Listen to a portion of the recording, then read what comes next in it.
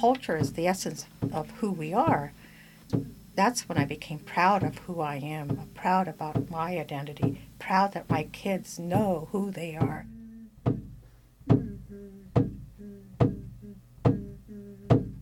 Hello, and welcome to Voices of Sitka Kwan. Today on the show, we'll be listening to the second part of an interview that I did with Jeanette Ness and Brenda Louise, where we talk a lot about the pride we feel to be Lingít. And, of course, we check in with our people in Sitka Kwan to find out what's going on in the community. Stick with us.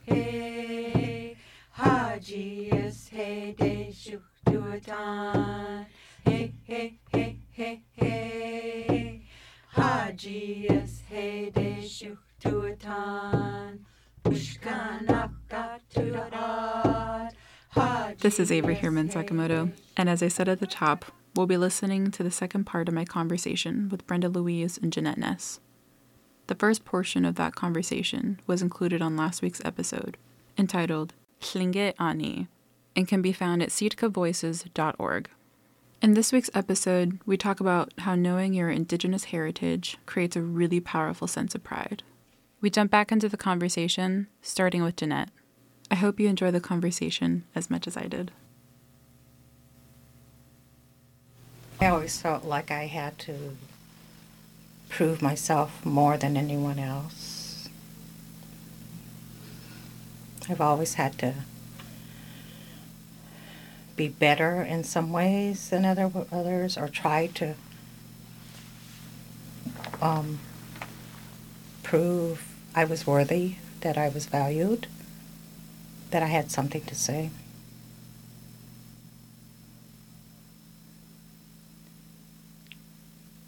I think of Native people having a connection to their culture and a connection to other Native people is what brings strength and power, empowerment.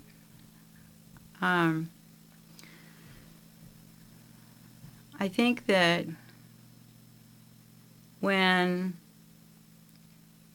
you have a really valuable resource and it has always been a part of your life, and somebody else sees that resource and wants a part of it, like sea otter pelts or seafood or timber or oil.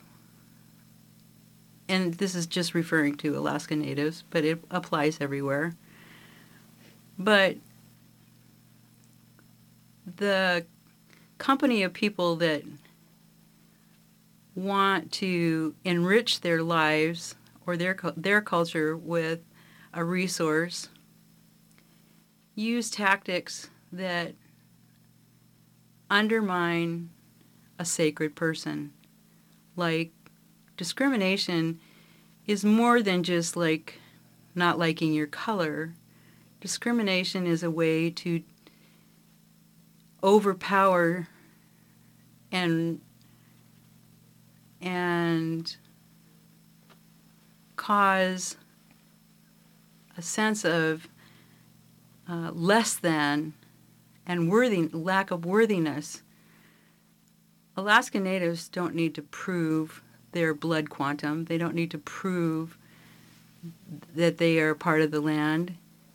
History shows that Alaska Native people have been a part of this ongoing population in relationship to Alaska land for over 5,000 years. And it makes me sad to see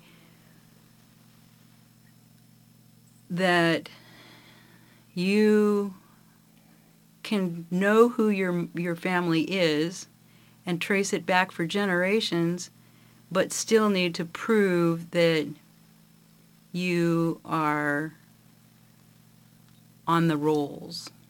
Blood quantum was something that was designed by the federal government. It isn't ever anything that Alaska Natives have done to each other. That part makes me sad, because when we have relationships with people outside of the Native community and create families, the genetic history and stories that are carried within us is passed down to our children. That doesn't make them less Native.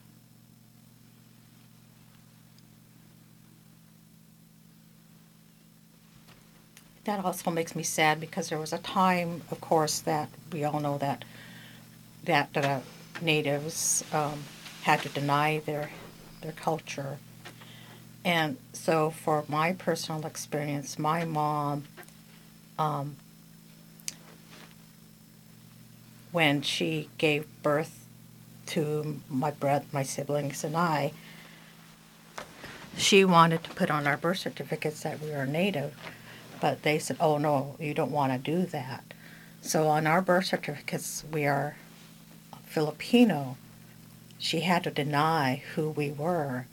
And in that process, as time went on, like Brenda was saying, when you had to prove that you were Native, that really caused a lot of complications with my family, because even though they knew we were Native, on our birth certificate it says we're Filipino. And I am still fighting with BIA about that. And I find it sad that who else has to prove who they are? Who else has to prove that, yes, I'm German, or yes, I'm Italian, or whatever? Why do we have to go through that process? And my mom was just caught in that time of history where all of that was thrown out. She had to deny who she was, had to deny her culture, had to give up her blankets or whatever. Look what has been done to that generation. And because of that, it's carried through to my generation. My kids are being denied things that they have rights to because of that situation when my mom gave birth to us. So I'm continuing that battle with BIA. I am Native. My grandmother was Margaret Durbin, and she passed away in her 80s, but I remember sitting at the table with her, and she talked about how when she was growing up, she would listen to her mother speak Tlingit to the other family members or people that would come over, but her mother told her she was not to speak the Tlingit language because she was to grow up to be a proper lady. And even before she died, one of the things that her greatest regret is that she never learned the language. And, part of that time period was also if you were a Native and wanted an education, you were shipped off. So my grandmother went to school at the Wrangell Institute with the other Native children, away from the family. Growing up, were you proud of your identity? I think that during the time that we grew up, it was like the culture had been asleep. Family members had been treated as individuals who had less merit and were shipped to be in a special place for education, were not allowed to speak language, and things that were culturally appropriate, like ceremonies and potlatches, were no longer acceptable in the community. So that whole next generation, my dad and his family and those that were of his age, grew up another generation without culture. And then, of course, myself and Jeanette, we didn't see the cultural events that our great-grandparents grew up with. It wasn't until I had my kids that I became aware of what they were being taught at school, they were learning the Norwegian culture, which I thought was fine with me, but what about their native culture? And that's when I became involved with learning the culture more, becoming more involved with who I really was. And I think I mentioned before, my mom was really hesitant in trying to acknowledge the questions that I asked her. I wanted to learn some Tlingit language. I wanted more about the culture so that I could teach that to my children and give them that identity, because it was so important to me. And that's when the potlatch evolved, and that's when I created the dance group, just so that they were aware of the native culture, and just to make the community more aware that, yes, the Tlingits are here. We need to acknowledge that too. And I'm really proud of that, because it was a great learning experience for me. I was excited. I'm still excited about my heritage, my culture. I mean, our culture is the essence of who we are. That's when I became proud of who I am, proud about my identity, proud that my kids know who they are. My grandchildren know that they're Tlingit. They know that they're ravens, and my grandsons who are eagles. In fact, my little grandson was going around school before Christmas saying that he was an eagle, and he had to explain what that meant. And so I'm proud of the fact that they're not ashamed of who they are. I mean, it's important that you, no matter who you are, you identify with your ancestors. And I think one of the people that saved our cultural information and heritage in the most educational and empowering way was Ethelyn Lopez. She was the last Tlingit speaker that passed away. The kids in the schools grew up knowing what fish camp was. It was much more of a cultural acceptance than it had been for generations. She was a really amazing woman. What does that pride feel like for you? I think that... I'll answer first, sorry. Oh, go ahead. I think that knowing your Tlingit name, knowing the moiety that you are from, and knowing the tribe that you're connected to gives you a sense of identity and a sense of place. So when many things in your life can be full of turmoil and challenge, the one thing that you can do is take a breath and say your name and come back to center, and somehow your feet find a connection to the earth and you remember who you are. At least that's one of the solutions that I have for handling challenges, is knowing who I am makes a difference. It's that sense of belonging. It is. Yeah, it really is. I belong. When I first went to my celebration, the first time I went to celebration. This is Hannah Floor, just jumping in here real quick to note that when Jeanette mentioned celebration, she's talking about the Festival of Tlingit, Haida, and Tsimshian cultures that takes place in Juneau, Alaska, every other June.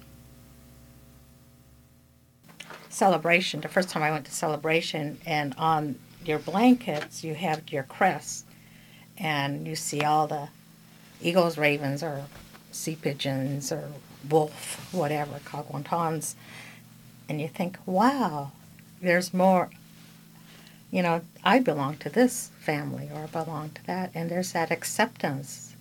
Yeah. And there's no,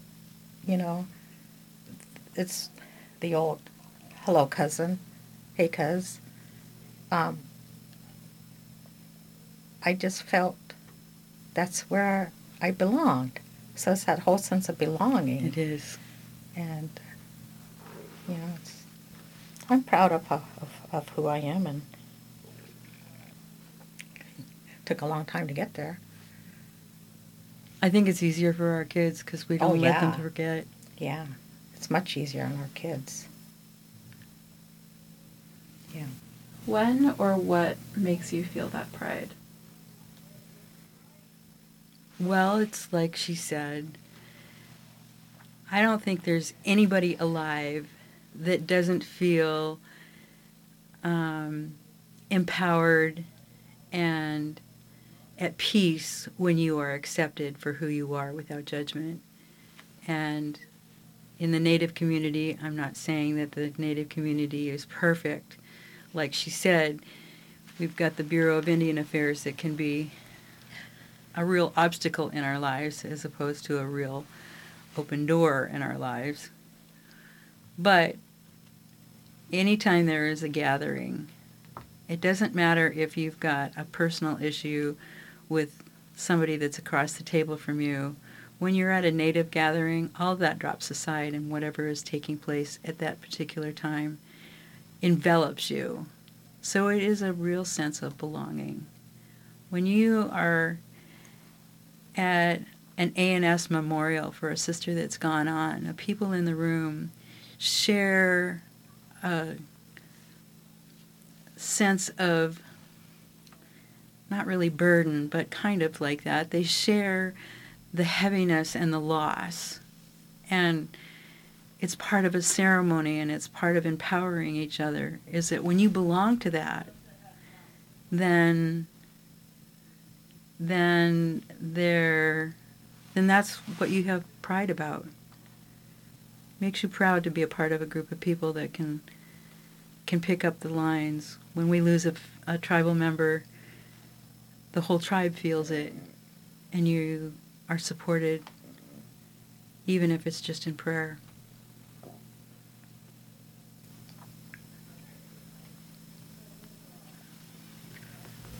In the Jeanette, you recently made a comment about growing Lingít Pride or Indigenous Pride.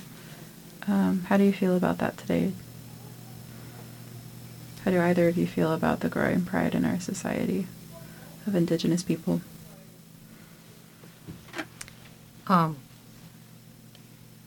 Thankful, grateful, proud. It really is exciting and empowering to see our future generation embracing who they are. I would say ditto. All my children have Tlingit names. They know who they are. They know they're ravens. My grandchildren, most of them are ravens. Some of them are eagles, and most of them have Tlingit names. We worked hard to make sure that that becomes an important part of who they are. And we've shared some really beautiful ceremonies in this community that have been asleep for a while. So, once you break the ice and do a naming ceremony, and Avery, you would remember, we did a naming ceremony where your family was integrally part. So we had ravens and eagles all receiving names. And to support other families who would like to bring out old names or create new names and have that be passed on, we've always just been available to help anybody that's wanted assistance in that.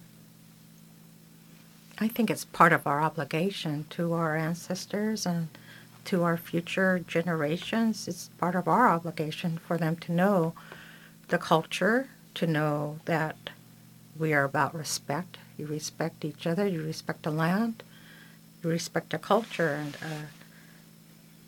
it's really, I'm just grateful that this generation, the next generation, Avery's generation, has really picked up and are going forward And it's, to me, I feel at peace that those obligations are being carried forward. I agree. Yeah. My daughter was recently invited by one of her friends up to Coal Bay, and she has always had an incredible affinity with the earth, and she likes to bow hunt, and she likes to go hunting, and while she was up there, her friend took her out, and she got a caribou. Turns out this caribou might be one of the largest in the state. The Field and Stream called her. It was all very exciting. But I have to tell you that probably one of the most proud things that I can tell about that story is that she shot that caribou with one shot without breaking a single bone and without it having any adrenaline or running. So it was a very clean kill, and when she got to it, she, and I actually have a video of this, but when she got to the animal, she dropped to her knees, and she put her hands on his head and thanked him for being a part of our food source. Her respect for the animal and how it presented itself for her, for us, for our family, for everybody that shared in that animal, was something that just makes you feel real proud, that to have that real connection to the animal and the earth and the spirituality of all of that, not just a trophy kill. I appreciate you coming in this morning for this interview. Right. I'm really thankful that there are elders like you in our community that are willing to talk about indigeneity and being proud of who you are and talking about it for a bit. We really do appreciate that. It's official. We're elders. I know. This is the way it is.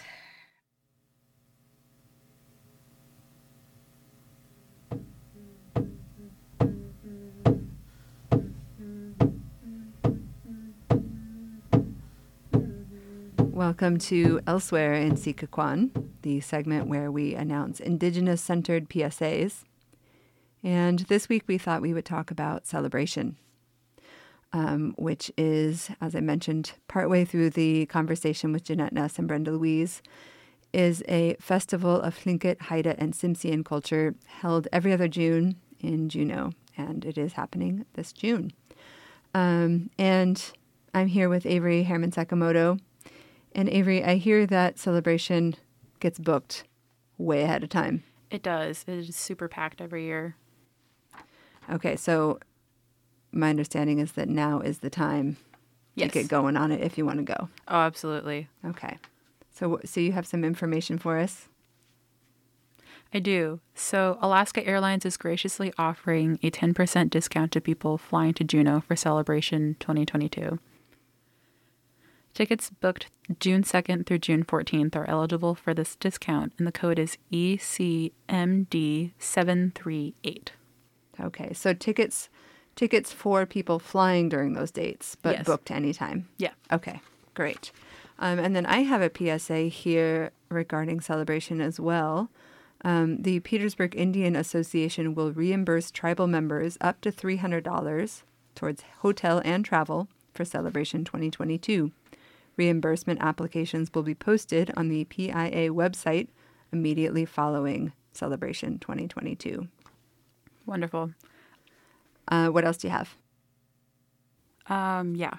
So SHI, Sea Alaska Heritage Institute, is accepting applications for its biannual Indigenous Fashion Show, which will be held in conjunction with Celebration 2022. The show is open to Native American, First Nations, Indigenous, and Alaska Native artists and designers. And preference will be given to high fashion and haute couture pieces that display innovative use of traditional Indigenous styles and materials. Oh, and the application deadline is March 31st. Okay. And, there's a lot of websites here that we could read off, but honestly, it's super easy to find all of this if you go to the See Alaska Heritage website and click on celebration programs. They're all listed here. We have another announcement for the Native Artist Market. See Alaska Heritage Institute is accepting applications for its Native Artist Market at Celebration 2022. The deadline for that is May 15th, 2022. And the Alaska Heritage Institute will hold food contests for best seaweed, seal oil, and dry fish during Celebration 2022. And there are prizes. First place is $1,000 and second place is $500. Third place is $250. And the application deadline for that is May 16th of 2022. And we have more celebration announcements. What else do you have? So for volunteers, SHI is recruiting volunteers to help with Celebration 2022. They have a variety of areas to choose from, and people who donate a minimum of 4 hours get a free one-day pass. As well as, send us a selfie. They want to see you preparing for Celebration. Whether rehearsing, sewing regalia, fundraising, or anything else related to the event. Send photos to shinews@sealaska.com. And again, if you're having a hard time getting these web addresses that we're sprinkling through, you can always go to See Alaska Heritage Institute, their website. You can Google that, and then Celebration is prominently displayed on their website, and you can click through to Celebration programs and find all of this information. It's all in the same spot. Yeah.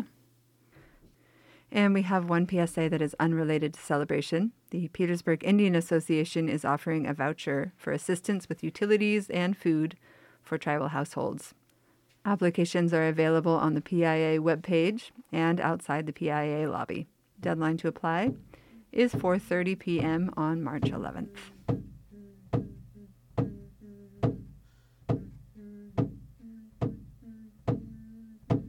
Voices of Sitkakwan is recorded and produced on Lingít Ani, the historical homeland of the Lingít people, but also the current homeland and the land that holds their future.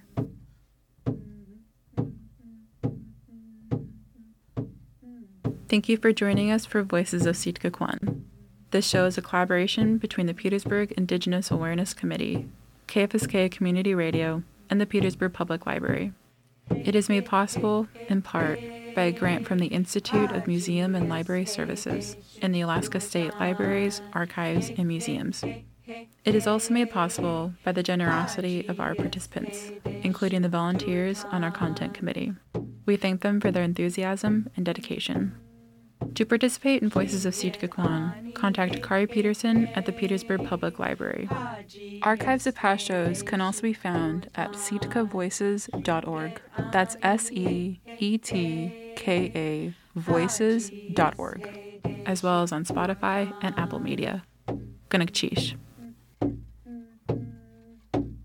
Wishkanakak